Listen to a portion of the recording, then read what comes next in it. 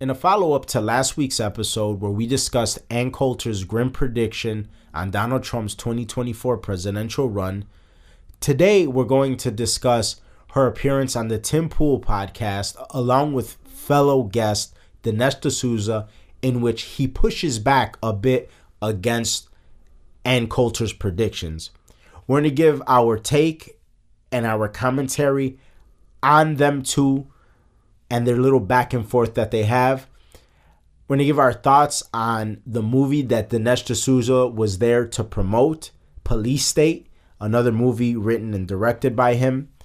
As you remember, we covered his last movie, 2000 Mules. And all of this with the context of me having started to read In Trump We Trust, as we discussed last week's episode, just to give some more context to the whole conversation. Let's get into it. Yo, this is Hanging with Apes, an Audio Apes podcast. Real talk, real topics, no limits. Audio Apes, music with no boundaries. What's up, everybody? This is K Cartoon. This is RX Phonics. We are the Audio Apes, and you are officially Hanging with Apes, a weekly Tuesday podcast where we discuss trending topics, current news, and relevant subjects with a philosophical and comedic flair and our take on it. Two guys from the south side of Chicago. There is explicit language at times, so be advised. Going over to our website, that's hangingwithapes.com. You can sign up for our newsletter. And if you want to listen to some really good rap and hip-hop, go to any major music streaming platform, type in Audio Apes, and our catalog pops up. It truly is the best. It truly is the best. Like always, if you're listening to us on Apple or Spotify, give us a 5-star review. It helps us out a lot. If you want to help us stay independent, go to our website. You can donate an amount of your choosing or buy some merch. And if you know somebody that would be interested in the things that we talk about here on the show, please share it with them. We're on all podcast platforms. So today is going to be a quick episode. We're just going to do a follow-up on what we discussed last week. Last week we discussed Ann Coulter's predictions that she made as far as Donald Trump's 2024 presidential run on the PBD podcast over at Valuetainment. We went in depth about a lot of the things that she mentioned. You could go back and check out the episode. It was last week. A few things that stood out in particular.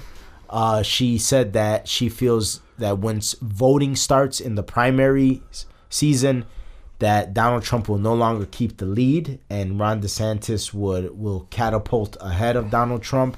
She said that historically, name recognition leads in the polls until the voting actually starts when it comes to the primary season. And she goes on to give some legit examples of when and how that has taken place. She said some things that I think were a little bit outlandish. She said that she feels that Trump still would have lost the election even if the virus didn't happen. You and I both found that to be a little bit wacky. So I don't know what all she seems to be doing lately is promoting her Substack. It's not like she has like anything major in the works. But that's what she promoted on the PBD podcast, and then that's what she promoted again on the Tim Pool podcast. Whereas Dinesh D'Souza, he was there promoting his movie. Now, I know as far as the discussion and the context of the discussion, you didn't see the whole episode. Yeah. And I know you didn't get to the part where Dinesh D'Souza actually starts to talk about the movie. But it's funny because I actually was gonna send everybody a link. I know like our friends have no freedom, but I was gonna send everybody a link because Dinesh D'Souza in when he's promoting his movie The Police State, which essentially is him talking about how the United States is becoming a police state in the sense that a lot of the intelligence agencies, a lot of the law enforcement agencies, a lot of the agencies that are put in place, the apparatus and institutions that are there to serve the American public and American citizens have sort of now been used against them. And Yeah. obviously the movie's going to talk about it. I'm sure it's going to talk a lot about January 6th and like how there are people that were just there that didn't even go in the Capitol that ended up getting arrested or getting interviewed by the FBI and all kind of stuff like that. So I'm actually looking forward to it because I was actually very much impressed by 2000 Mules. Yeah. And I've been impressed by a lot of his other movies. Granted, I do know that his movies are very under the radar and they don't get a lot of publicity. I think it's to the point where the legacy media won't even like do reviews of the movie, and if they do a review, they completely trash it, label it conspiracy theory, so on and so forth. But that doesn't affect my perspective and how I see the movie. But one thing he said about the movie, because it's going to have a limited release in theaters, and he was like, I recommend people going with a group of people because it's a movie that's going to invoke a lot of good conversation amongst friends and like-minded people. Wow. So I was thinking, I was like, oh, I would send this link to my friends, but they don't have any free. Where they at?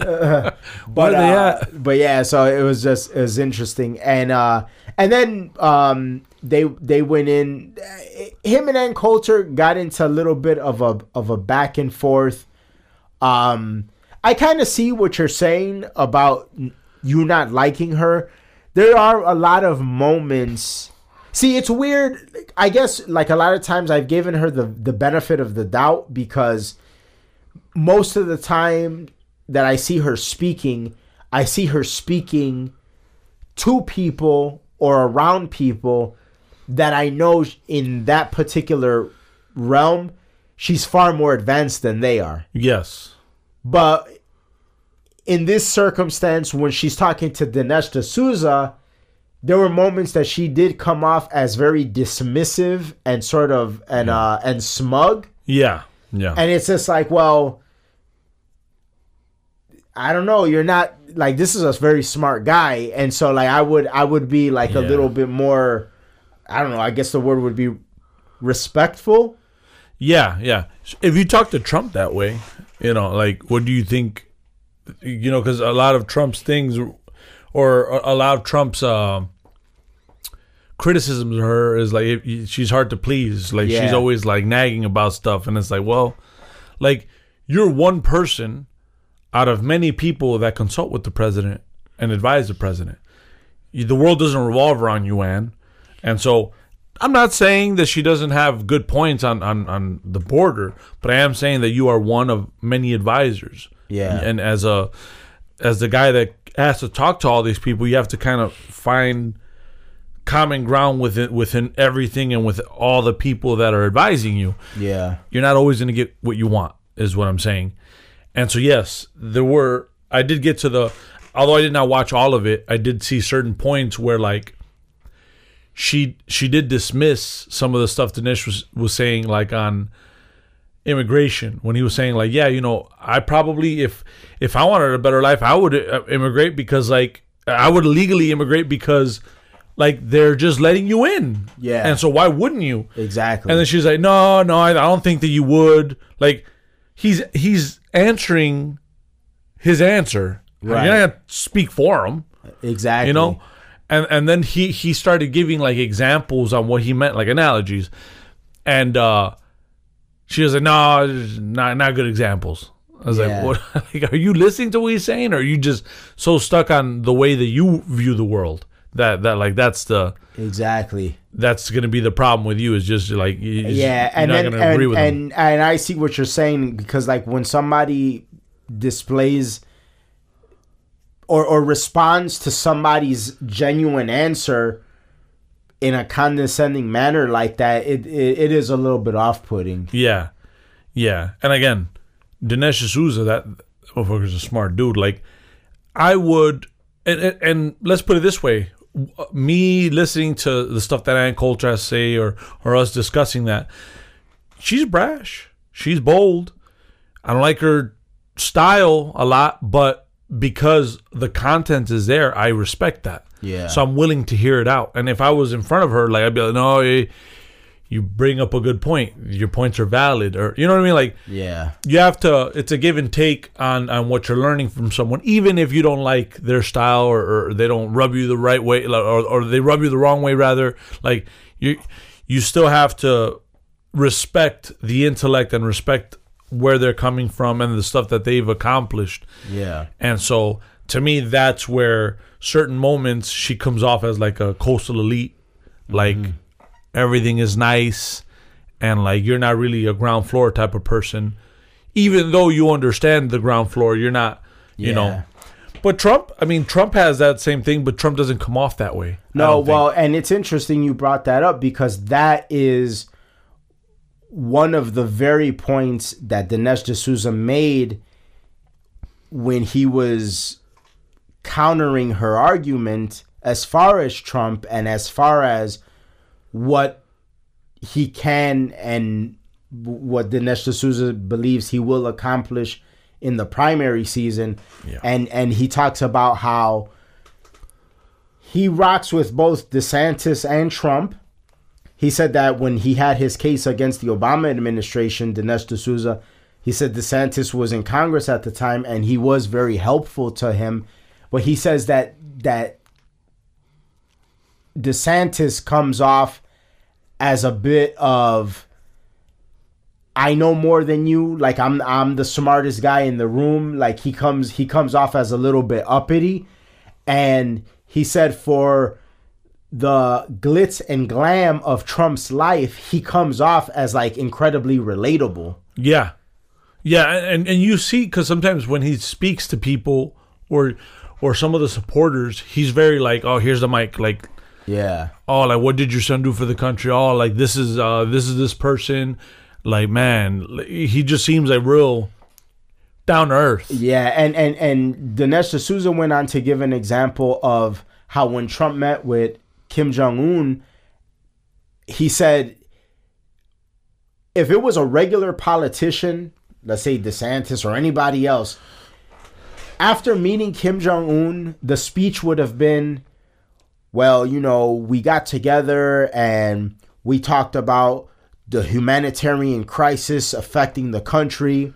We want to go about things very diplomatically and blah, blah, blah, boring, boring, boring. He's like, but Trump meets him and he's like, I gave him a CD and I asked him, does he know what Rocket Man is? And it's like, he's like, he comes off and he speaks in a way where people would be interested in it versus just kind of zoning out. Yeah. Yeah. And you know, it's funny because a lot of Middle Eastern Muslims in particular, liked that about Trump. Like he says how it is, and we like that and we respect that, and doesn't come off as a guy who thinks he's better. Yeah. And I forgot what president it was. I know what we've spoken about it on this episode that like... on this episode? No, not. I mean, on this show, Trump being Republican, and Republicans always being like Americans in general always been a lot more pro-Israel. Obviously, they're an ally. Trump was very respectful of the culture and very like. He came off that way and genuine, and people respected that. Whereas Joe Biden came off as not so much. Like, yeah. And so it's funny because being president is really a person's job. It is. It's talking to people, like, and discussing things. So now you're going to get into like some interesting territory because it is. And like we just discussed how and gave an example of how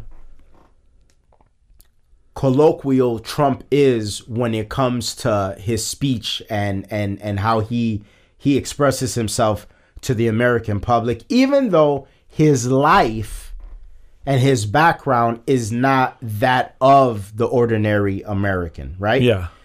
Now, it's interesting because you connect that to some of the stuff that Coulter says in Trump We Trust, because after last week's episode, Remember we discussed it. Yeah. I don't know if we talked about it on air or if we talked about it in pre or post production.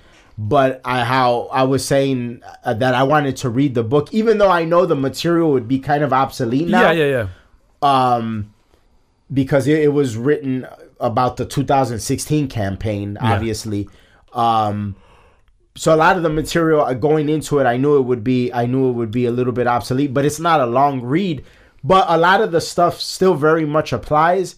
And one thing that she talked about, because I haven't finished it yet, but one thing that she talked about as far as how Trump is and his relatability, I thought it was very, very interesting the way she framed it.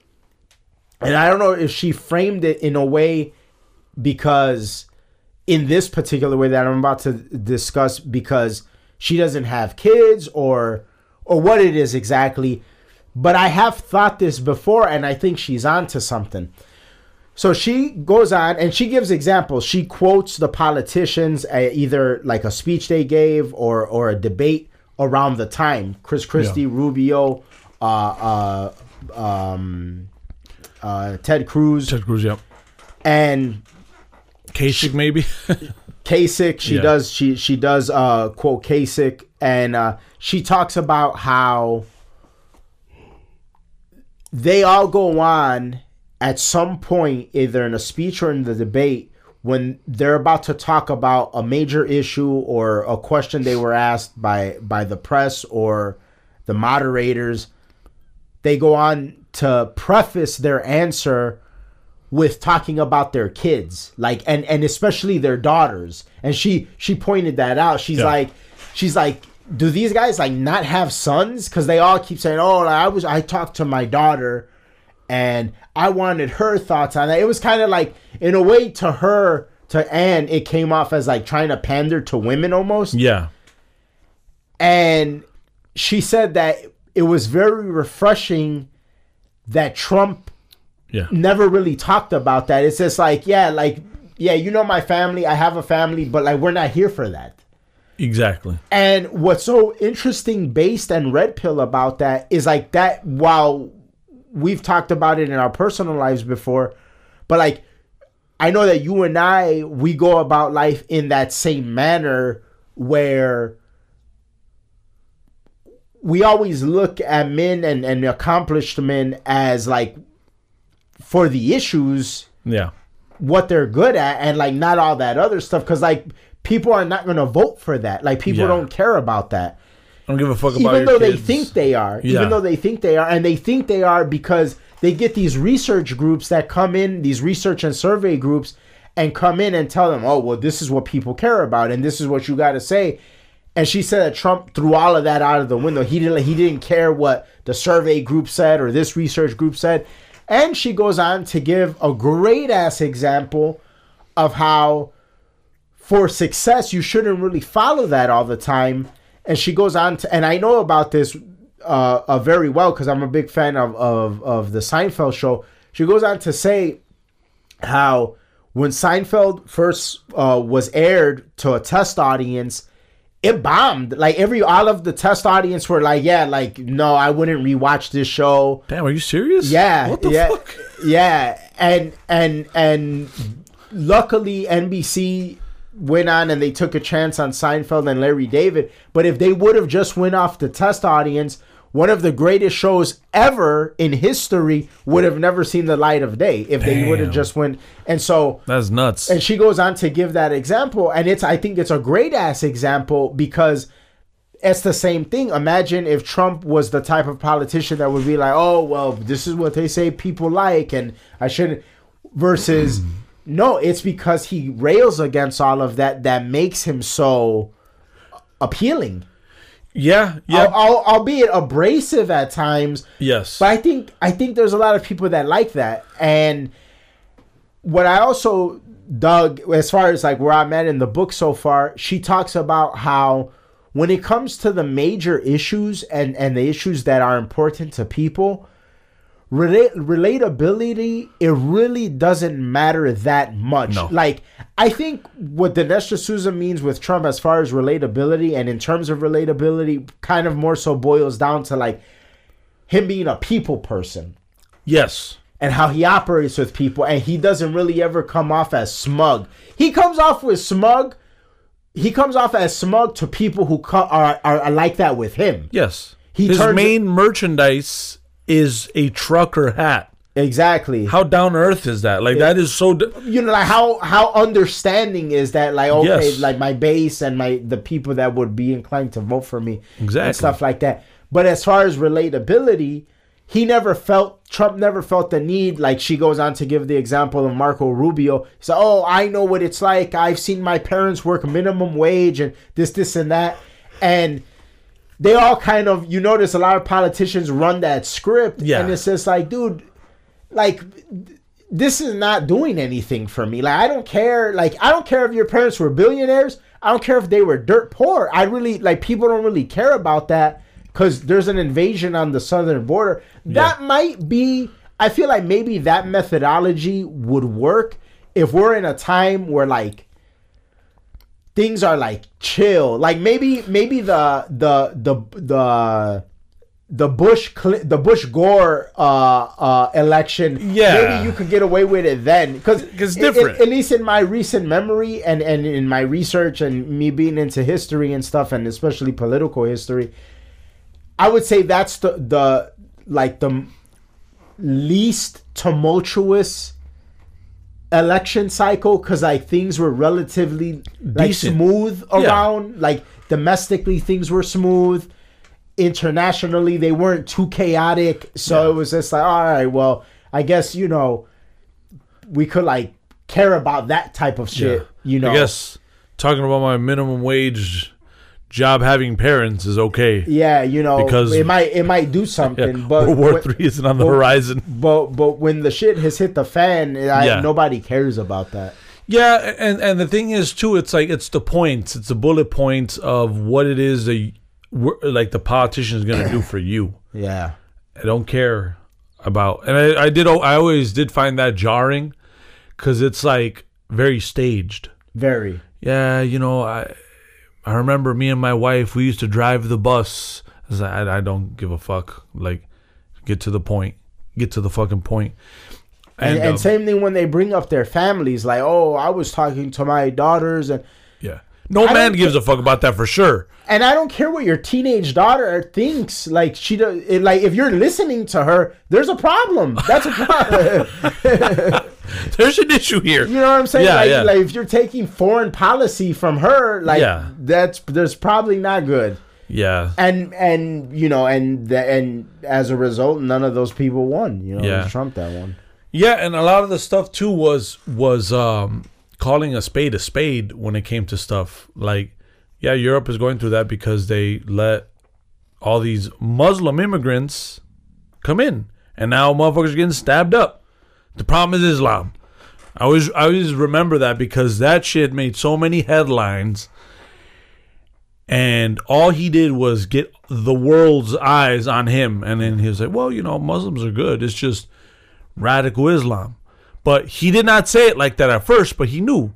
He's like, I know how to get the eyes on when it comes to this situation. Yeah. And so he was just very good at understanding the landscape, how to communicate to people, and how to kind of take the fluff off. Like, this is filler. Get rid of this. Get rid of that. This is what the problem is. Yeah. The woke shit. The fucking immigration's an issue. We need to be great again. So we need to do better economically and on trade deals. Foreign policy, these motherfuckers want to be wild, blown up. That's what's going to happen. I don't care. Try me. And it's like, these are all very straight to the point. Nobody cares about what your family's going to think about if there's a terrorist attack. What are you going to do for people in America so they can feel safe? That's what matters. And so the reason I don't like it now, granted, like if you say something and it comes off genuine and you can pull it off, that's fine. But you made a very good point. Is a lot of politicians you could just tell this is like to. It's scripted. Yeah. To kiss ass, to pander. And it's like, well, that's something that money can't buy, is being genuine. Yeah. Like either you have it or you don't. And that's one strength that Trump has over a lot of politicians, because you don't really, and especially in 2016, going against everybody, that's why he was so scary. Not only because he was in your face, but also because he, like, you just didn't know, like, he kept it so real that you just didn't know what he was going to say next. Yeah. And then when he said it, and he would shut down the moderators when they would try and like put him in a corner, and he would just like fight out of it because he was just keeping it real. You don't see that a lot. And so that's something that Ron DeSantis has a problem with, because he likes a more controlled environment, if you've noticed. Yeah. Did not attack Ramaswamy head on, kind of let other people attack during the debates. That's something that you're gonna have to face versus Trump if you know it starts getting heated, which I don't see it. I don't see what Ann Coulter's saying, but these are things that do matter and that leave an impression on you. Yeah, neither did Dinesh D'Souza. He was like, I really don't see that happening, like what she thinks is going to happen. Like DeSantis is going to end up taking the lead. What'd she say? Did she say anything, or she just like... No, they just talked about it a bit, but it was just good to see somebody else that is a heavyweight in the realm counter. Yeah. And you know, I found that interesting. And again, I continue to say that for as many legit points as I believe she makes, the one big area that she seems to be a bit oblivious to, I don't know if it's denial or she really just genuinely like can't see it and is legitimately oblivious to it, is the fact that Trump got over 74 million votes. Like, can't skip that. Yeah, to me, it's like if after a 24/7 news cycle for 4 years, scandal, controversy, everything manufactured that could be thrown at him, racist, all of that, and he garnered more votes than he did in 2016, the most votes any incumbent president has ever garnered. All of those people, like, what has happened between then and now, other than January 6th, that would make them turn on him? Because I could see some people, like ignorant people, but I could see some ignoramuses be like, oh, well, he caused January 6th or whatever. But I feel like a lot of people that I've heard talk like that about January 6th were already not rocking with Trump. Yeah. Well, Ann Coulter kind of, when she was on, when we talked about the other episode, which was, where was she on? She PBD. Was on, PBD. She mentioned January 6th and alluded to it being Trump's fault. Yeah. I was like, what are you on? Yeah. So, because if you're going to be on that because you just don't like the man, then what makes you different from MSNBC, who you criticize? Or that motherfucker from the Lincoln Project. Yeah. Yeah. Yeah. And so, to me, that's where you sound stupid. Because if we really are going to go on the slippery slope of January 6th is Trump's fault. Insane. Yeah. That's a dangerous game to play. One that the left is playing, one that the FBI and the CIA are playing, and it's not good for the country. And so I think that you'd have to reevaluate, or at least fix or reevaluate what you said, because it sounded as if you were blaming it on Trump, and that's just incorrect in every which way of the word, because it's like, no, it just wasn't his fault.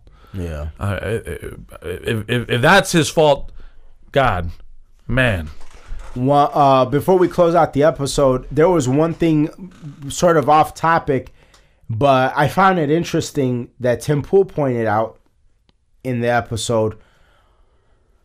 Have you noticed, and it's interesting because I've noticed this, have you noticed that culture, pop culture, certain, like, just, you know, things like from t-shirts to like intellectual property that people are into, it all kind of seems to be pretty stagnant. Like there hasn't really been a lot of new stuff. It's sort of been like a lot of like regurgitation, reimagining, reboots of old stuff. Yeah.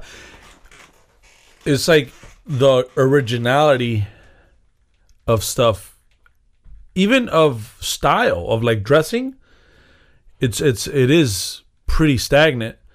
And then when there is like a hit, it's like very small, and then it's like for like maybe a month, and then it dies off. Like I remember, what was that? Squid Games, was it? It was like but it almost like it hits and then it's gone, and no one really gives a damn about it. Yeah, anymore. it's more like a trend. Yeah. Well, Tim Pool said something that I thought was very interesting. He said that he saw some data of how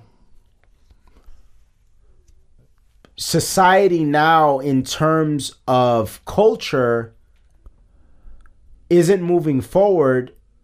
And I guess what the people that compiled the data theorize is that it's because people aren't having kids as much. And he's like, before, the market trended towards what kids like. So it's like new stuff, and then the kids would take a lot of like what the parents would normally buy for themselves. They would spend the money on the kids for them to be able to consume what they like. But because so many people aren't having kids,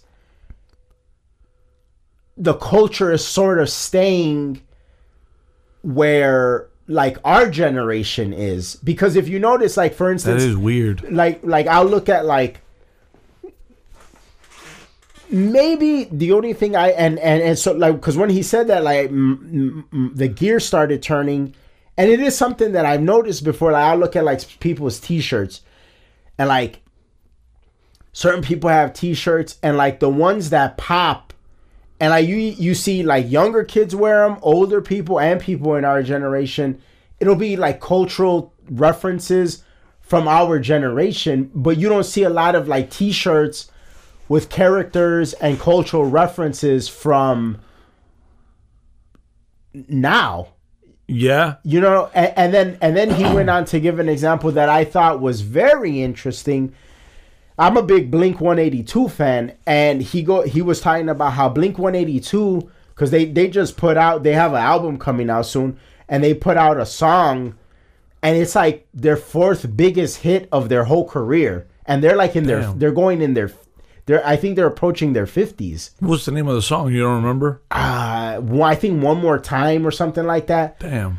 And like what's crazy about it is they still make very good music. Their last album was amazing. Their last album was great. I want to say from 17. Like it was. Yeah. But that song was amazing. Bored to Death. Yes, Bored to Death. Yeah, that's a great ass song. I forgot the name of the album, but I remember that particular song. And they had other cuts on there that were real good. But anyway, he said how there'll be new bands, and like Blink 182 will sell more and sell out more than new bands. And it's because our generation still wants what we like, and the market knows that. It's just like Kanye is 40-something years old. Yeah. And he's the it thing when it comes to the hip-hop world, the pop culture world. We're the new guys. Yeah, that is very weird. And if you actually even analyze it from your eyes, like young kids are just not cool anymore. Yeah. They're not cool. Actually, they're like lame. Yeah. Like lame, soft, like no rebelliousness. Like, I don't know. They're missing that pizzazz. Like, I remember when we were kids, like,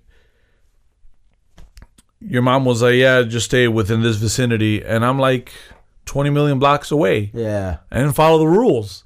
Following the rules was not cool. And also it was part of like, well, shit, this is just like a big ass, vast ass world. This is like GTA. Yeah. Like, what will happen?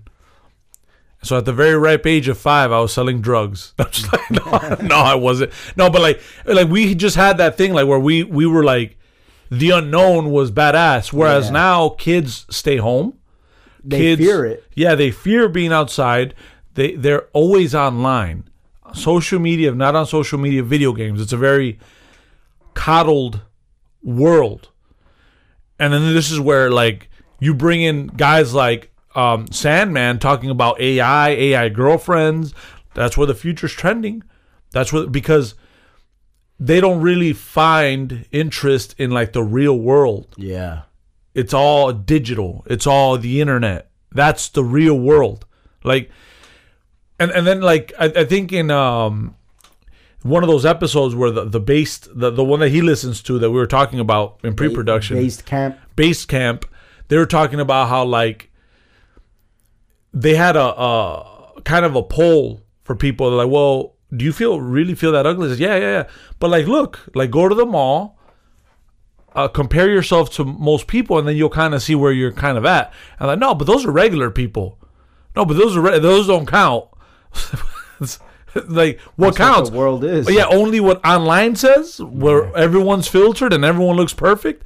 It's like it's a very flawed worldview, and one that in every aspect of culture, if you look at it like that, you're not really looking at the real world. You're looking at the world that you choose to believe in, which is whatever video game you're playing, whatever. And then it's only going to get worse with artificial intelligence and AR, which they talked about in that episode too. AR starts getting realistic. Like, fuck a sex doll. You're now like a 42-year-old woman could now be 24. Yeah. In a video game. So everything you liked about her at 24, maybe in the real world you were gonna like, I'm not gonna date you because you're 45 past your prime. I'm not really into you. In AR with AI and all this technology, things change. Yeah. And it got so interesting because they were even talking about cheating. Like, cheating will look different. And this is stuff that we're not gonna see because this is so far ahead. I mean, people don't even think about this stuff. It's like, you might have sex with your wife, right? But you go through the whole AR thing, and it's like you're choosing the neighbor. Yeah. So you're really having sex with your wife, but are you really though? So I was like, damn, this is crazy. Yeah, so it's wild. A lot of this stuff is moving towards that. Like, people don't see it because people don't think ahead. But like when a guy like Sandman's talking about it, like it's a very smart guy. Yeah. There's nothing dumb about him. Very high IQ individual. You could just tell just by the subject matter that he talks about. So if that's the trend, yeah, like culture's going to take a hit in the sense of there's nothing new. Everything that's new is on the internet. Yeah. It's kind of a matrix almost. So it is very interesting. Yeah. Well, that's our episode for this week. Thank you guys so much for listening. The show continues to grow because you guys keep listening, so keep on listening. Remember, if we talk about something that you know somebody would be interested in, please share the episode with them. We're on all podcast platforms. If you want to help us stay independent, go to our website. You can donate an amount of your choosing or buy some merch. And if you're listening to us on Apple or Spotify, give us a 5-star review. It helps us out a lot. We'll see you guys next week. We're out.